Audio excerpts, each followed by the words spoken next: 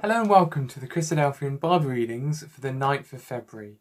I'll be reading from the New King James Version, and our first reading is Exodus chapters 17 and 18. Chapter 17. Then all the congregation of the children of Israel set out on their journey from the wilderness of Sin, according to the commandment of the Lord, and camped in Rephidim. But there was no water for the people to drink.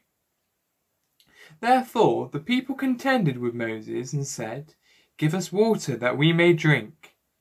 So Moses said to them, "Why do you contend with me? Why do you tempt the Lord?" And the people thirsted there for water. And the people complained against Moses and said, "Why is it that you have brought us up out of Egypt to kill us and our children and our livestock with thirst?" So Moses cried out to the Lord, saying, "What shall I do with this people? They are almost ready to stone me."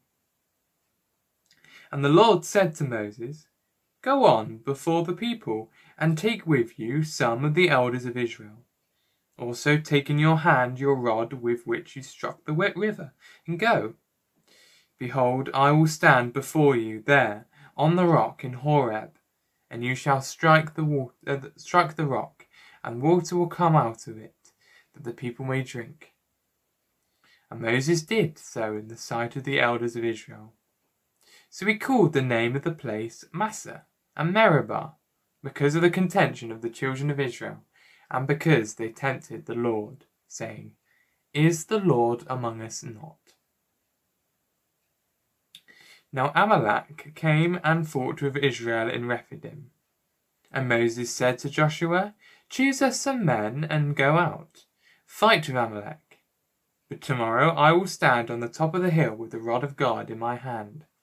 So Joshua did as Moses said to him, and fought with Amalek. And Moses, Aaron, and Hur went up to the top of the hill. And so it was, when Moses held up his hand, that Israel prevailed, and when he let down his hand, Amalek prevailed. But Moses' hands became heavy, so they took a stone and put it under him, and he sat on it. And Aaron and Hur supported his hands, one on one side, and the other on the other side. And his hands were steady until the going down of the sun. So Joshua defeated Amalek and his people with the edge of the sword. Then the Lord said to Moses, "Write this for a memorial in the book, and recount it in the hearing of Joshua, that I will utterly blot out the remembrance of Amalek from under heaven." And Moses built an altar, and called its name, "The Lord is my banner."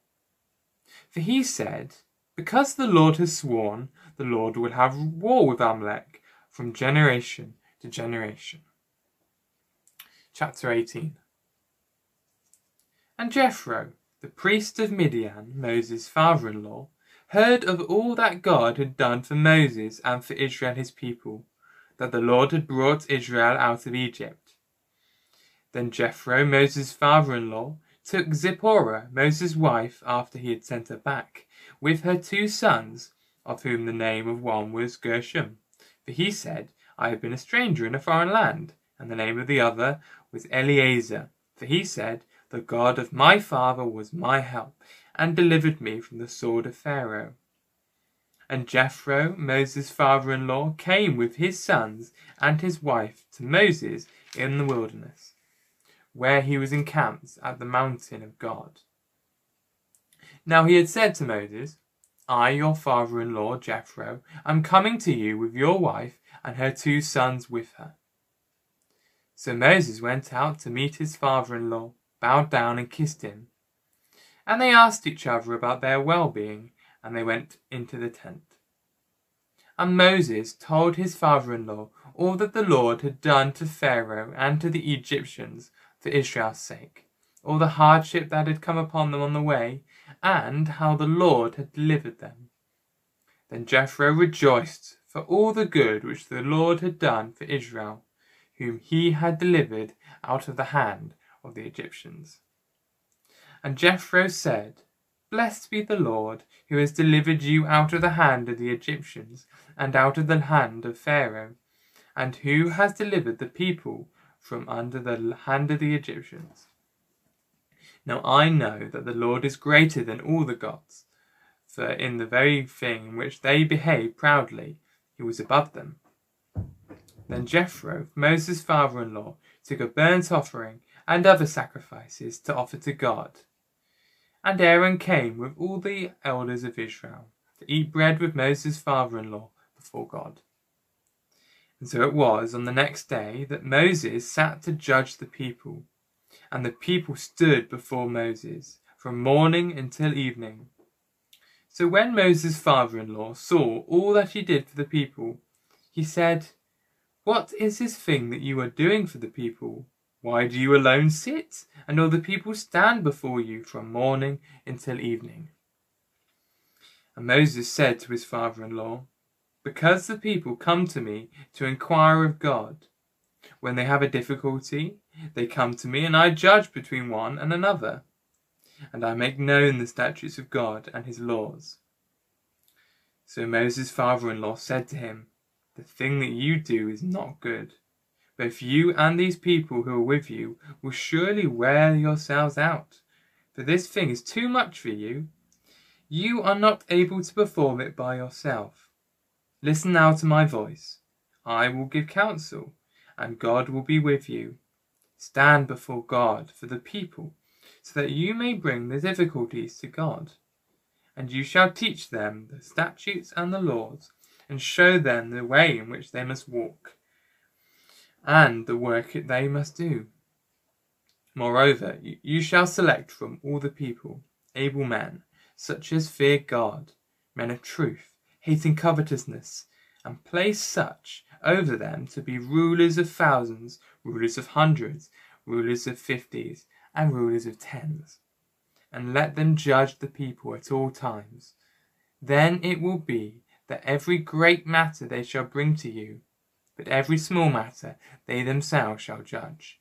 So it will be easier for you, that they will bear the burden with you.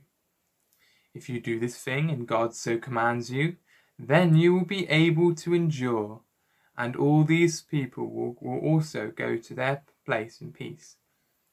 So Moses heeded the voice of his father-in-law, and did all that he had said. And Moses chose able men out of all Israel, and made them heads over the people, rulers of thousands, rulers of hundreds, rulers of fifties, and rulers of tens. So they judged the people at all times. The hard cases they brought to Moses, but they judged every small case themselves. Then Moses let his father-in-law depart, and he went his way to his own land. Psalm 72. A Psalm of Solomon. Give the king your judgments, O God, and your righteousness to the king's son. He will judge your people with righteousness, and your poor with justice. The mountains will bring peace to the people, and the little hills by righteousness. He will bring justice to the poor of the people. He will save the children of the needy, and will break in pieces the oppressor. They shall fear you as long as the sun and moon endure, throughout all generations. He shall come down like rain upon the grass before mowing, like showers that water the earth. In his days the righteous shall flourish, and abundance of peace until the moon is no more. He shall have dominion also from sea to sea, and from the river to the ends of the earth. Those who dwell in the wilderness will bow before him, and his enemies will lick the dust. The kings of Tarshish and of the isles will bring presents. The kings of Sheba and Seba will offer gifts. Yes, all kings shall fall down before him. All nations shall serve him. For he will deliver the needy when he cries, the poor also, and him who has no helper. He will spare the poor and needy, and will save the souls of the needy. He will redeem their life from oppression and violence, and precious shall be their blood in his sight. and he shall live, and the gold of Sheba will be given to him. Prayer also will be made for him continually, and daily he shall be praised. There will be an abundance of grain in the earth, on the top of the mountains. Its fruit shall wave like Lebanon, and those of the cities shall flourish like grass of the earth. His name shall endure forever. His name shall continue as long as the sun. And men shall be blessed in him. All nations shall call him blessed. Blessed be the Lord God, the God of Israel, who only does wondrous things.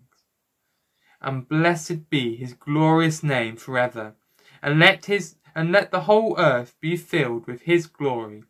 Amen and amen. The prayers of David, the son of Jesse, are ended. Mark chapter 5. Then they came to the other side of the sea, to the country of the Gadarenes.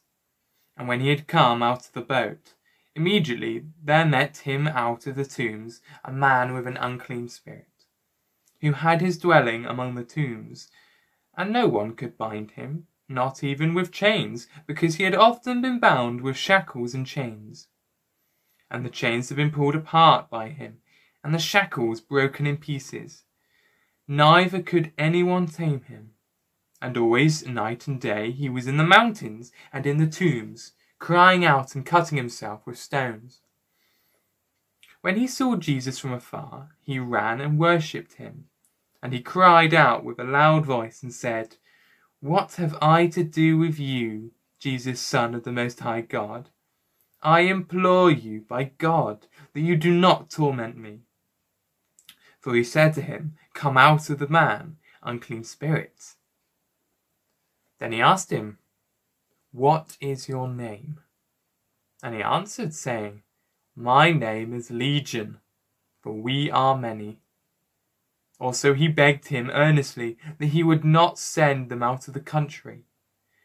Now a large herd of swine was feeding there near the mountains.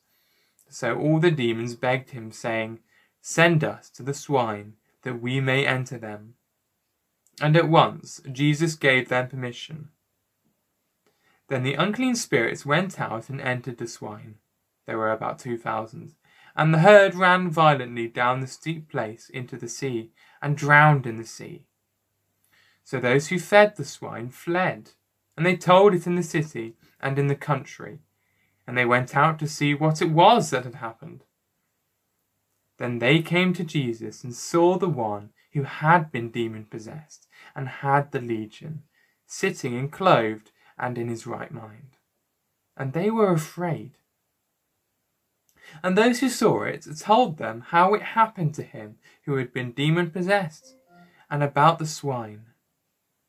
Then they began to plead with him to depart from their region.